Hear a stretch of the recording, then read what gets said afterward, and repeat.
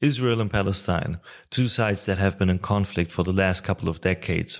And recently, the situation escalated once again. In this episode, I'm going to talk about the background of this age-old conflict, deeper insights, and what we can draw from that in order to shape our behavior, or at least our views on this whole issue. So, let's get started.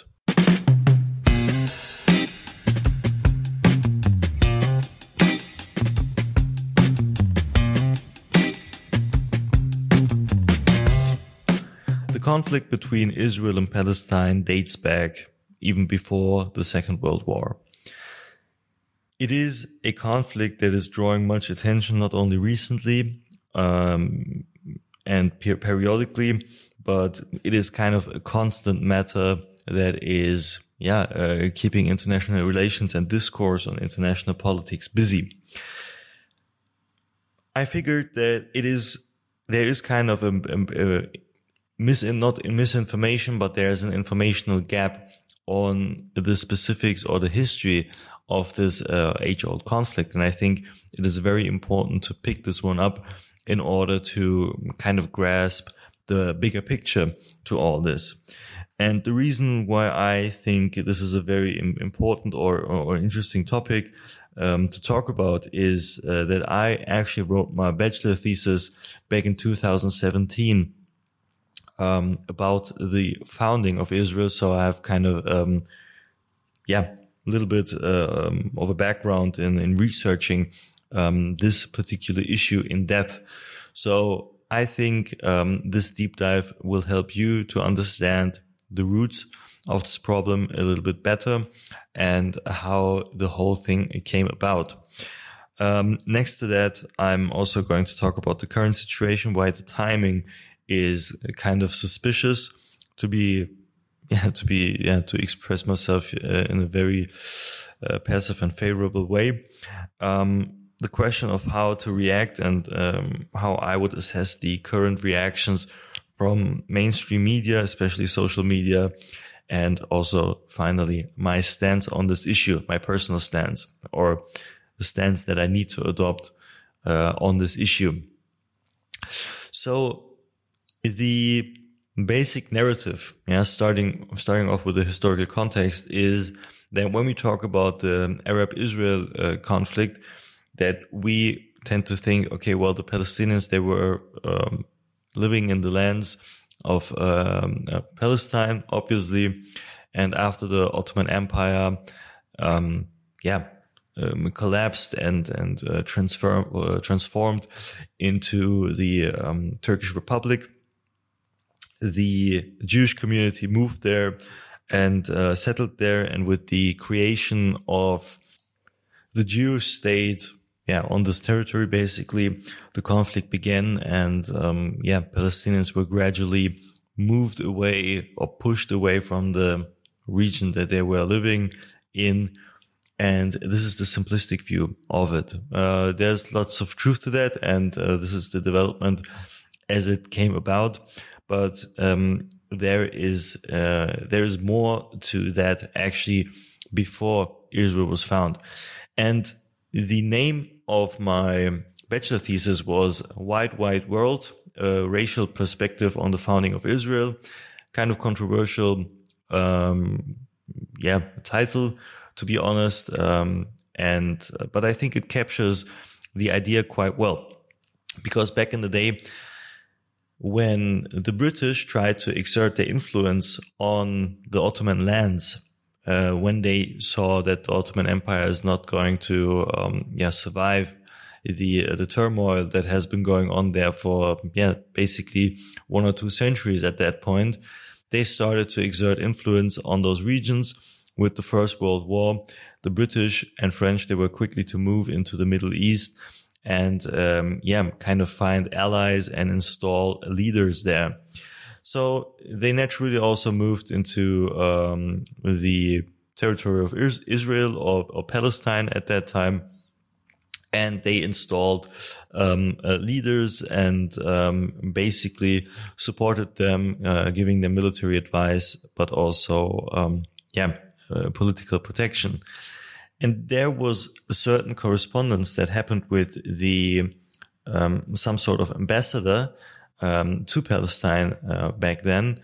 And this is the so-called Hussein McMahon correspondence. And within that correspondence, the lands of Palestine were actually granted officially granted by the British Empire to the Palestinians. But at that time, and there was the significant influence of the Jews in Great Britain, who could, basically access the British Parliament, were kind of moving in the same social surroundings. I don't know if they were golfing together or not, but the Jews in Great Britain, the more affluent, the wealthy, Jews that also were part of the Zionist movement, that basically wanted to push the agenda of moving back to Israel anyways, for many years at that time. They were able to exert their influence on the politicians in the British Empire.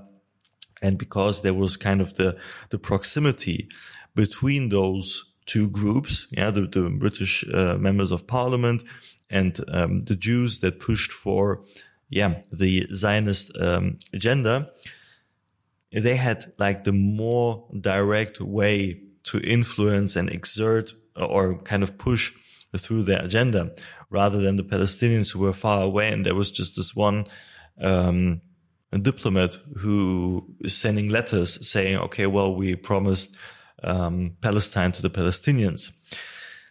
But the argument of my thesis, my paper was basically that there was another factor that played into this whole thing. And I mean, this is something that we can all agree on from a logical or kind of the emotional, social perspective, kind of the feeling. And the argument is that because the Jews are phenotypically closer to the British, they had less of a barrier to kind of get the, how can I say it, the positive feedback from the British. So when talking about Palestinians, they are phenotypically and culturally much more different than British people,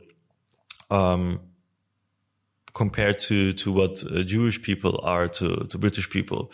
They look more alike, they act more like they're more similar, and another big factor is that also the Jewish people in Great Britain at that time, they were also speaking English. There wasn't, any kind of a language barrier there. So the proximity, the closeness, the similarities really aided the Zionist agenda. It helped them to, in the end, gain something that is called the Balfour Declaration.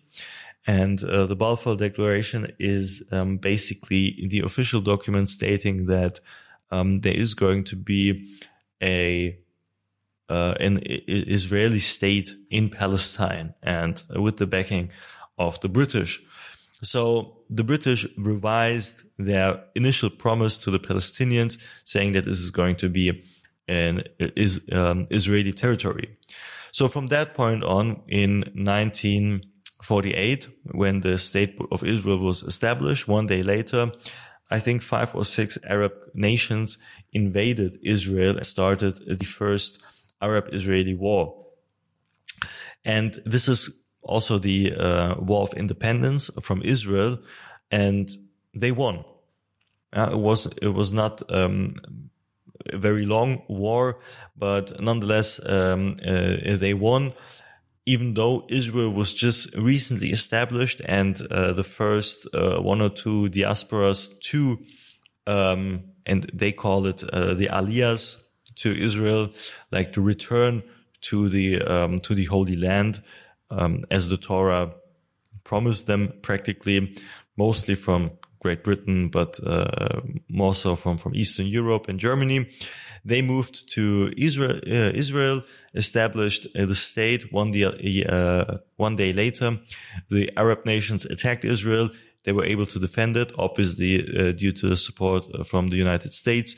as well as the European nations, the British Empire and Germany, of course, but Germany had different problems at that time, so not much support from there. But in the end, they were able to fend off the aggression from the Arabs. And this continued in 1956. There was the Suez Crisis, when,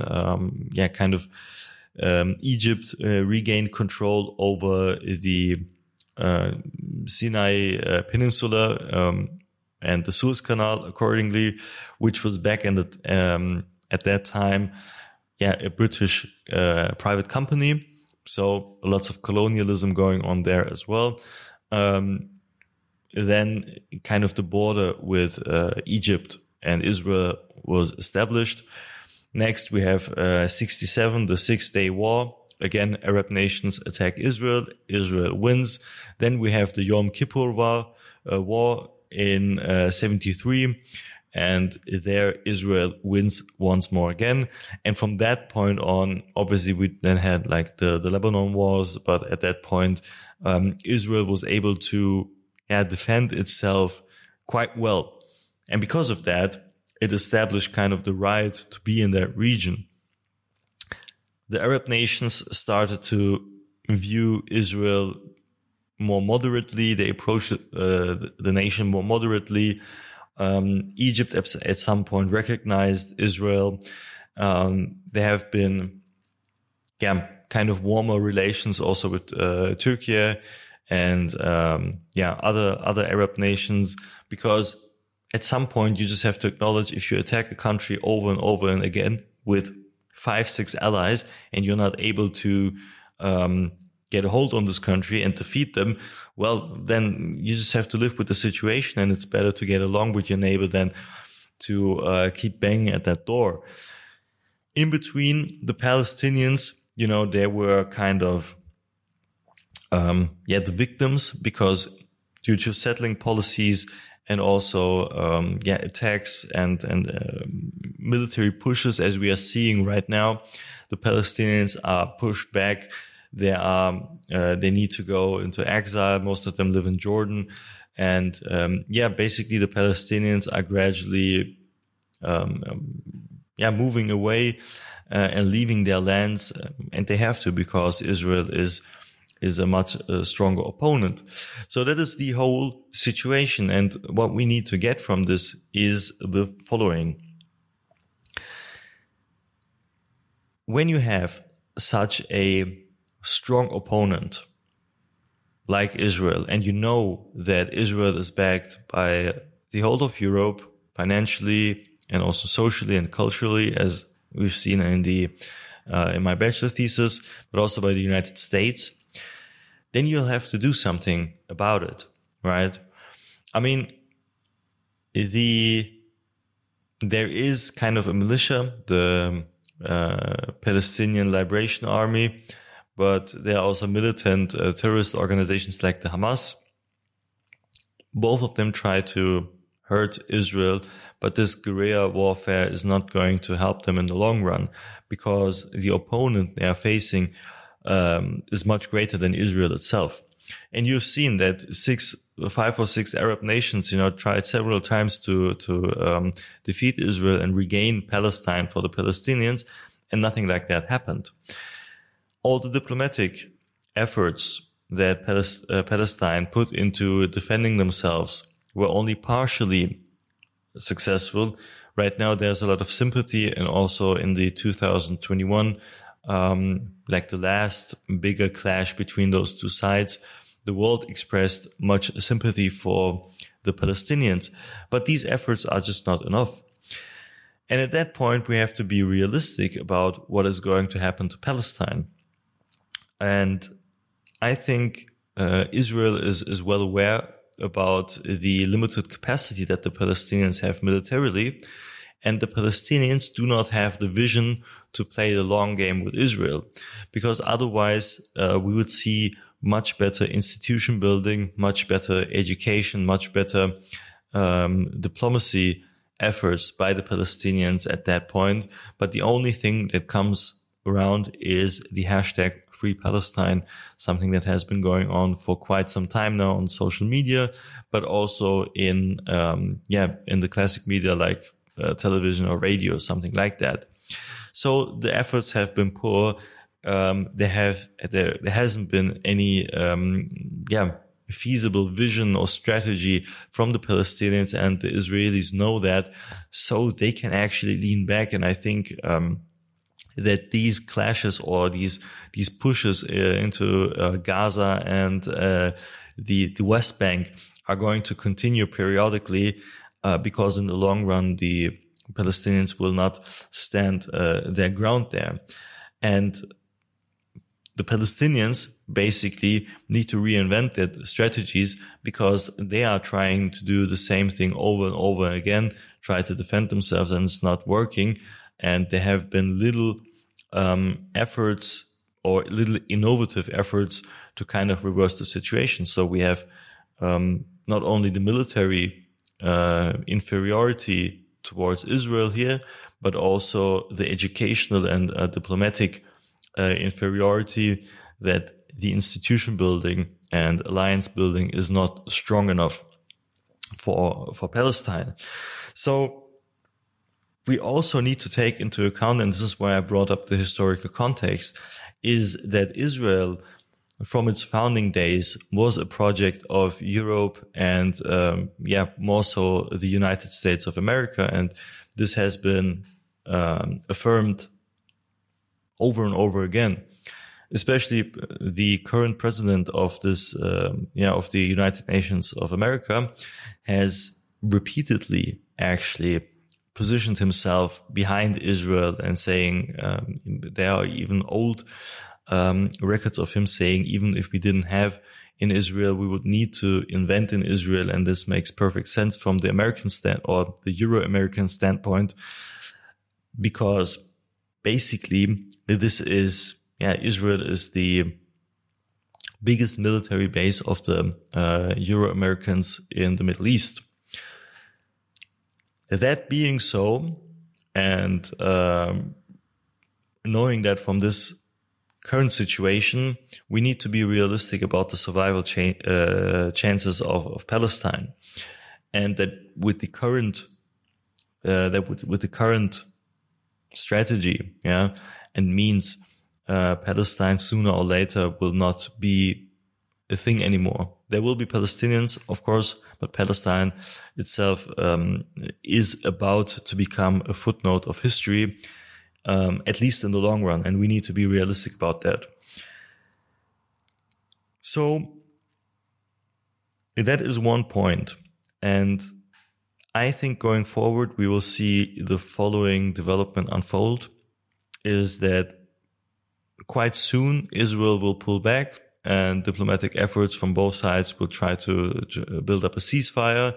There will be, kind of a, I won't say peaceful situation, but there will be, as I said, a ceasefire, and both sides will kind of recover. Obviously, the Palestinian side, as the main victim in this whole thing, will need to recover a bit more and will need this period of recovery. But in 1, 2, or 3 years, the next assault will happen, and then we will have a couple of months again where Israel is going to attack Palestine. Then we'll have a ceasefire, a recovery phase, and at that point, I think where I'm getting at. In the long run, Israel will push all Palestinians away, establish the sovereign Israel as it wants to, just like they did with the Golan Heights. I mean, for those who don't know, the Golan Heights are kind of a mountainous area in the north of Israel and south of Syria. And during the Syrian civil war, and this was a demilitarized zone, that is very important to know. So United Nations soldiers were actually stationed there, and it was internationally agreed that nobody is going to touch those mountainous regions, because they're strategically very important, both for Syria and for Israel. And because there were so many clashes and border disputes, this was a demilitarized zone. And at some point, Israel just invaded the Golan Heights because there was too much turmoil in Syria, and they occupied or annexed the Golan Heights. And this is the same is going to happen with Palestine. And I think we need to be realistic about the approach that Israel is having here. Every couple of years, they will try to exile more and more Palestinians.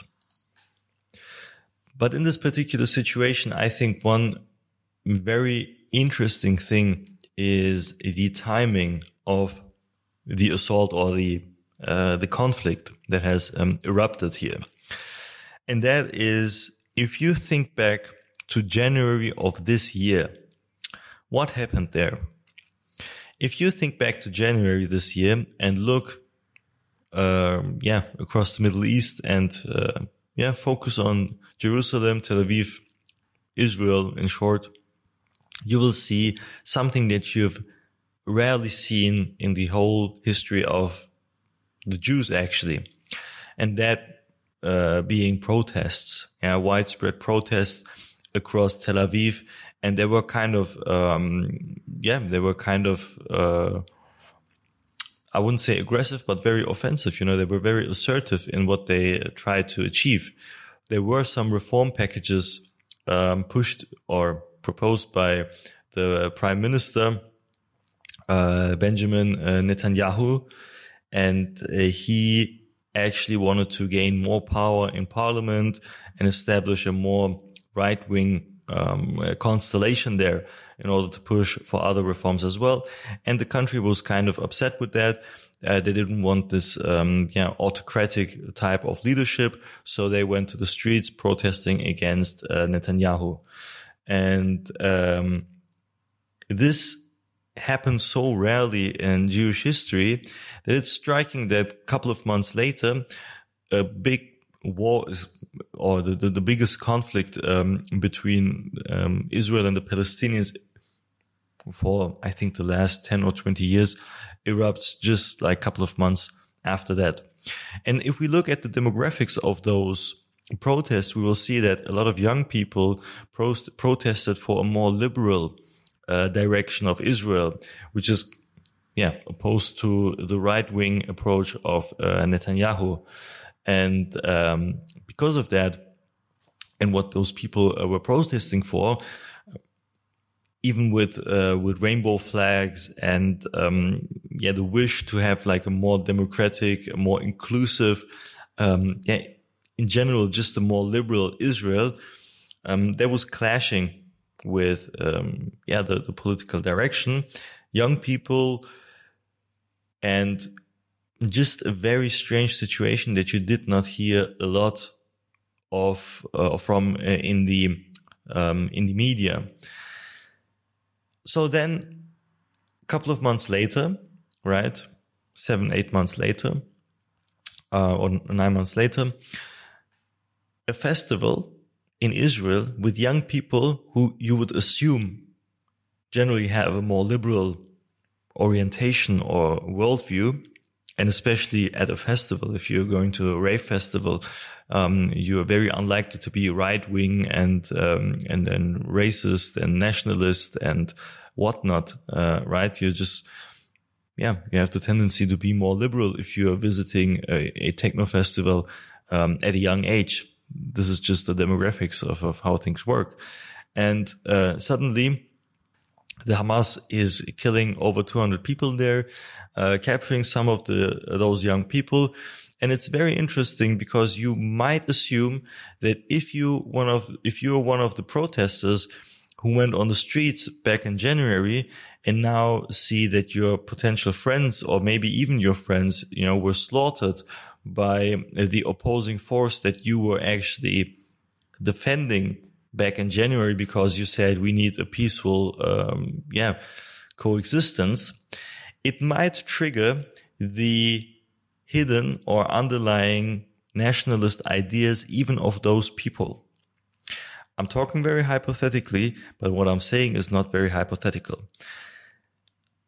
In short, the timing is a bit too favorable for Israel or for Netanyahu, especially, to be a coincidence. I'm not saying that Hamas is controlled by Israel, but I wouldn't be surprised if that is the case, first of all.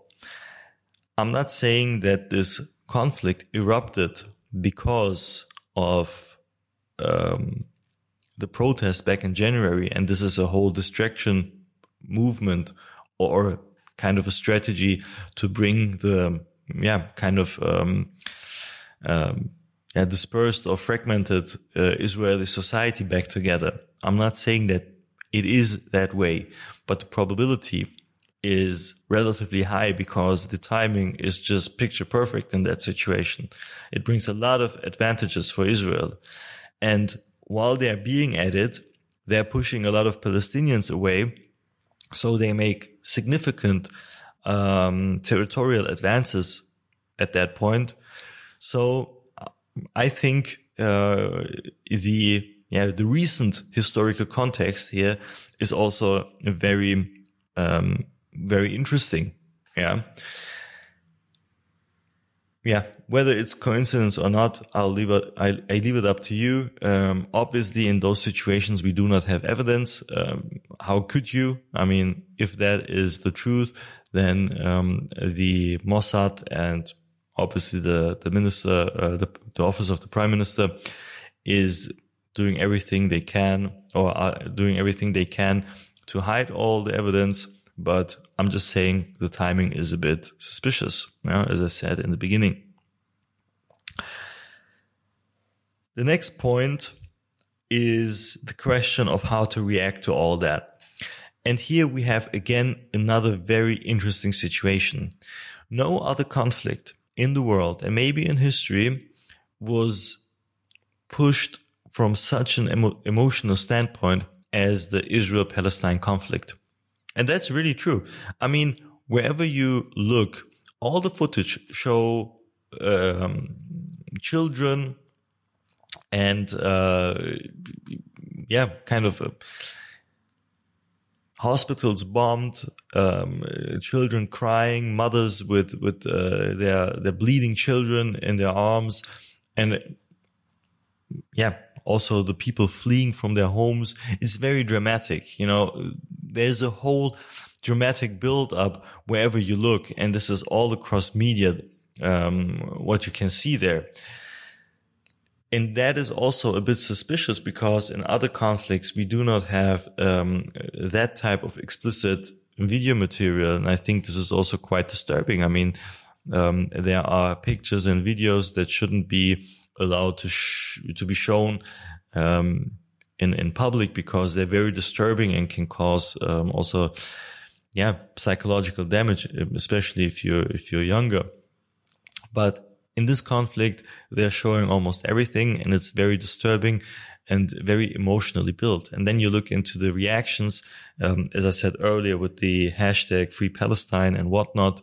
I think this is also kind of an induced situation, because what I found, and this is something that becomes clearer to me by the day, is the more emotionally you approach something, the more it blends you, and the more it kind of the more it distracts you from what is actually a good approach or good analytical and technical approach to things.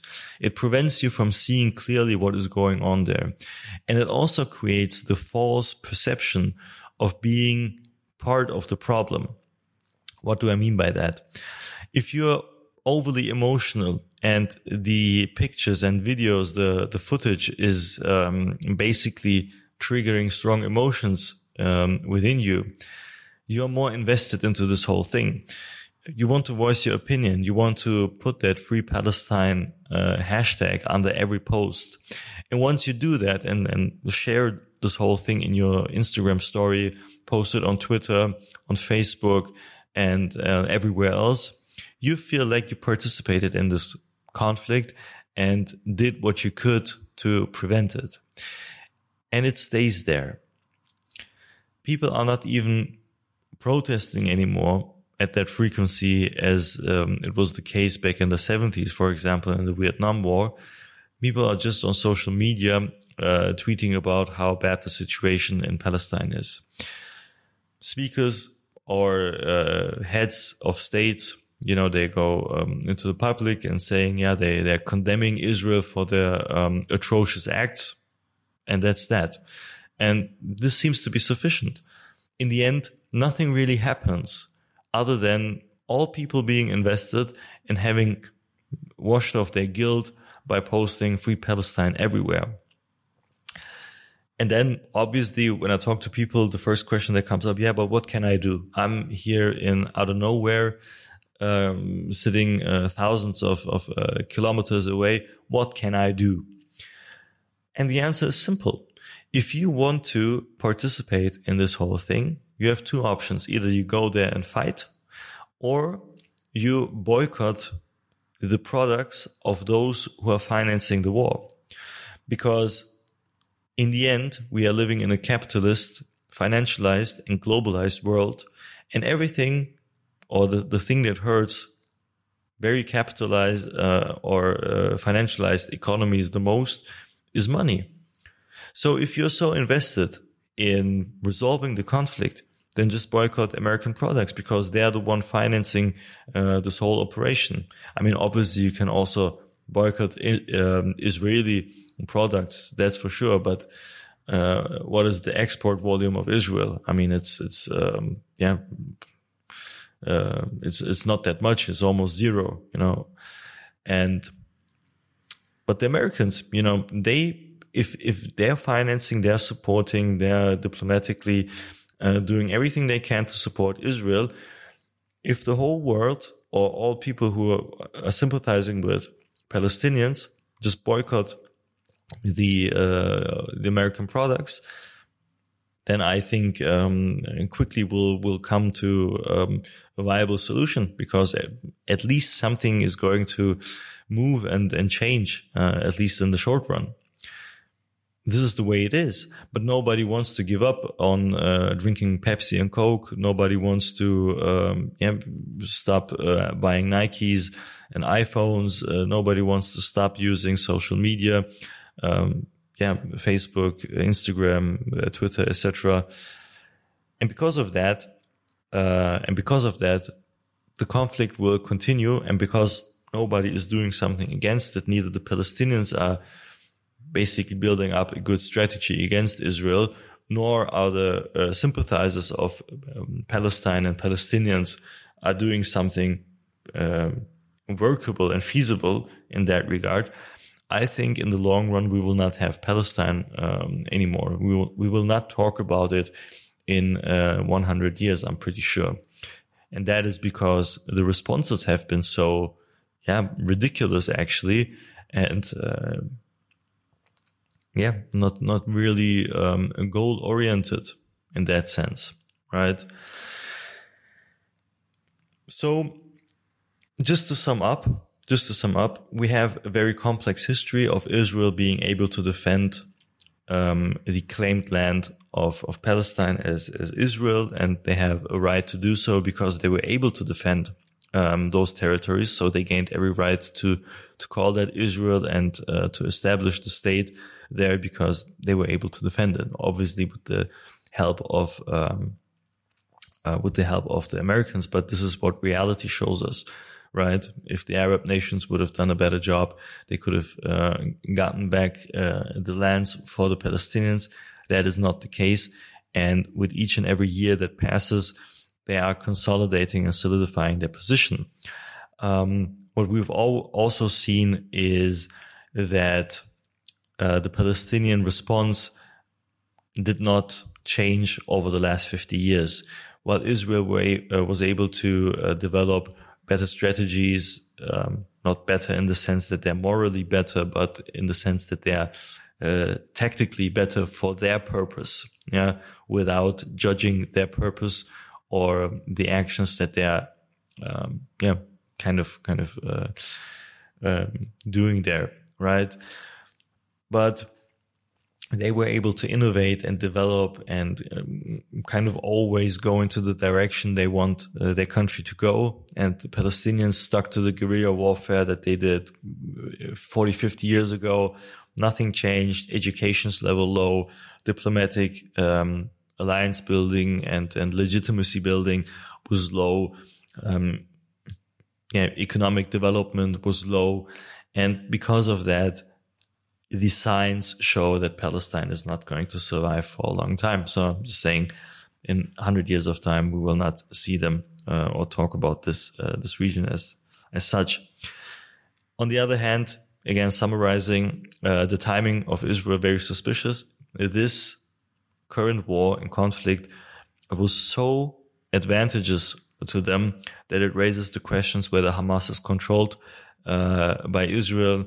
It raises the questions whether this was an instigated situation to distract from the protests that Israel has gone through earlier, as well as heightening or increasing the feeling of or the national pride in that sense.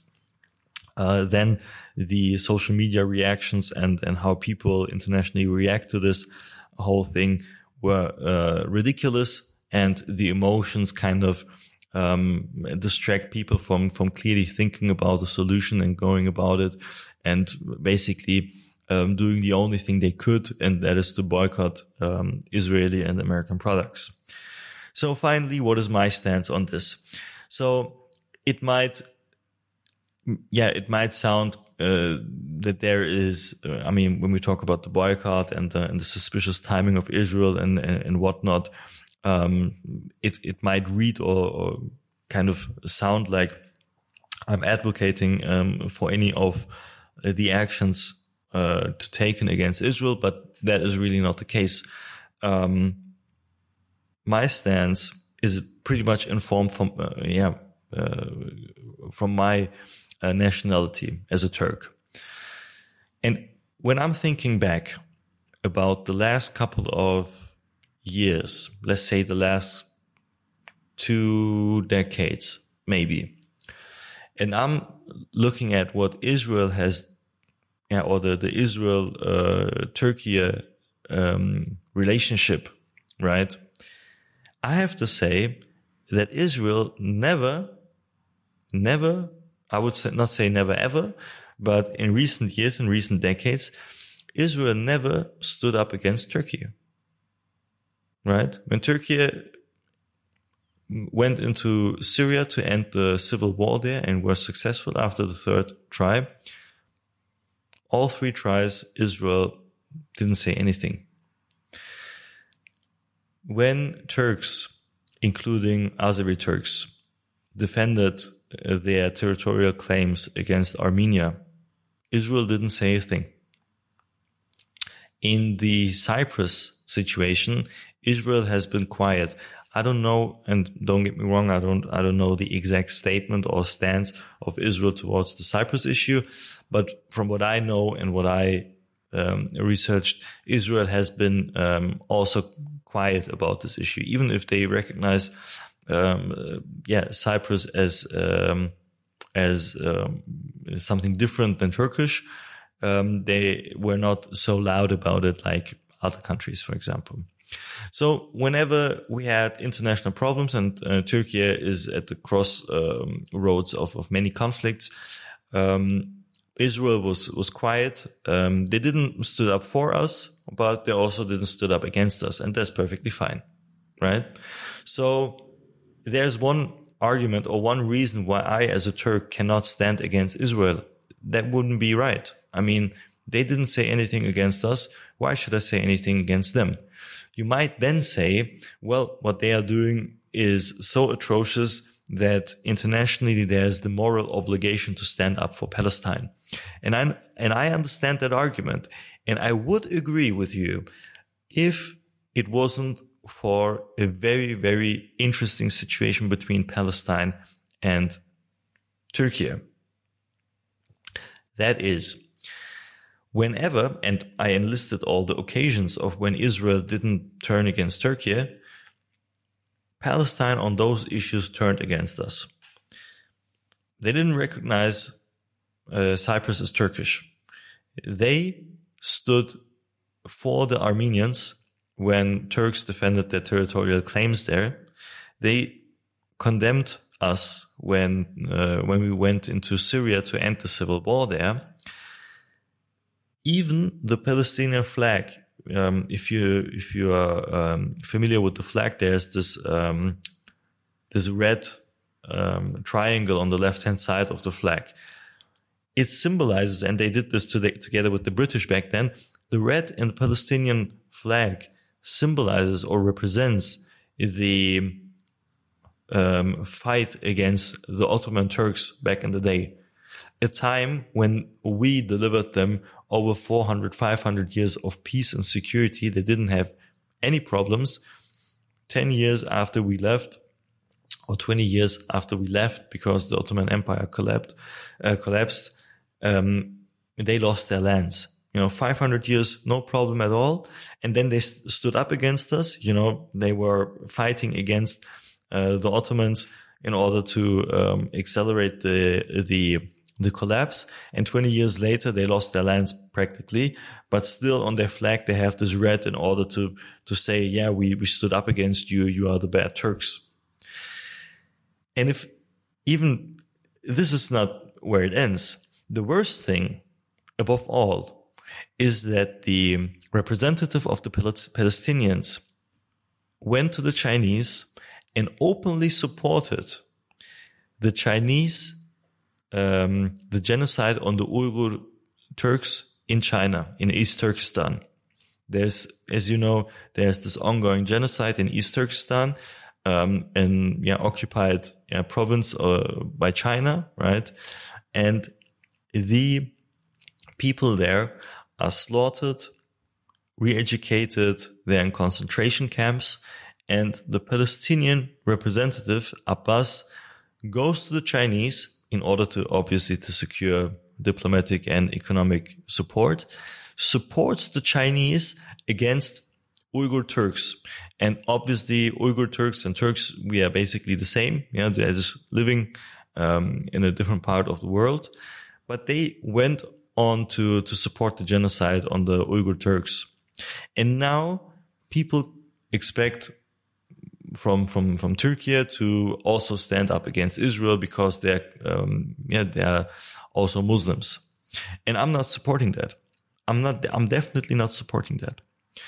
You will not hear from me that I stand for Palestine, and I will not stand for Palestine unless they revoke all of the said things and expressly stand on the side of the Turks.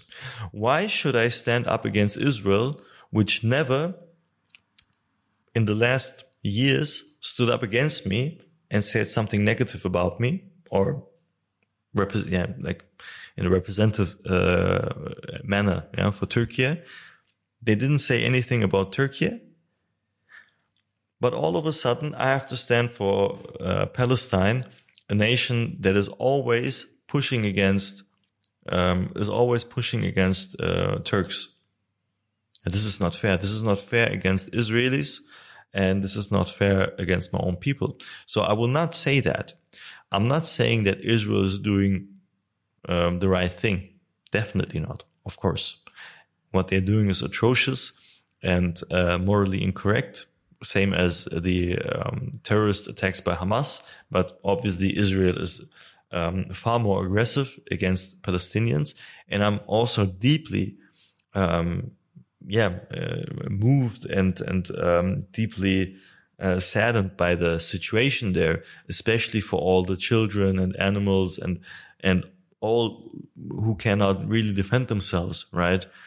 That is not the case from a moral standpoint and from ethic standpoint. Obviously, I want this whole thing to end, and it saddens me to see all these things. But I will not openly express my sympathy for Palestine because that is not my conflict, and two sides are clashing, whereas one side, the victim named Palestine, was always against me, and the, let's say, aggressor or the stronger side, Israel, was always neutral towards me. And this is what I can only say to all Turks. This is obviously up to you, but if you really are a Turk and stand for our values and for our people, you should not be standing for Palestine. You should remain neutral in the situation, right? And the arguments for that are quite clear. So this might have been kind of a surprising ending to what has been a deep dive into, and this is actually not a deep dive. If we really want to dive deep into this matter, I mean, we would have to talk about for days about it.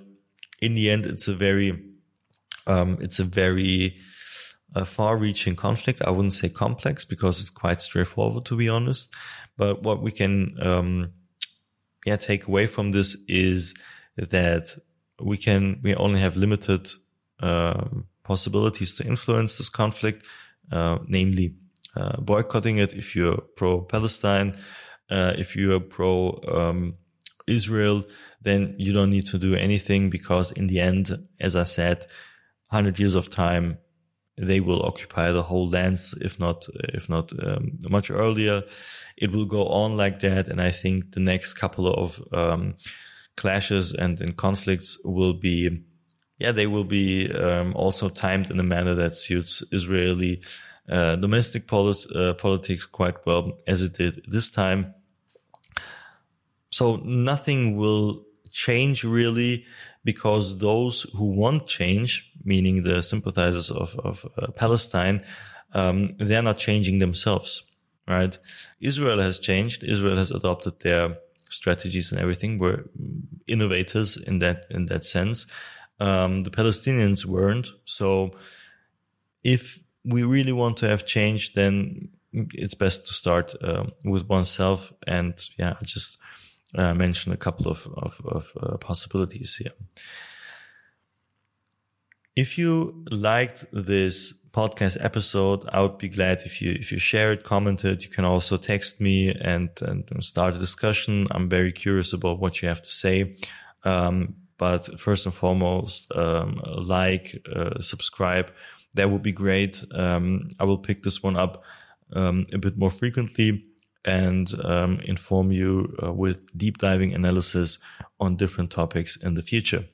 So thank you very much for listening. I enjoyed it a lot, and I hope to have you back next time for another episode, or another podcast episode, better said, of Esida Magazine. So until then, take care, have a good one, and bye.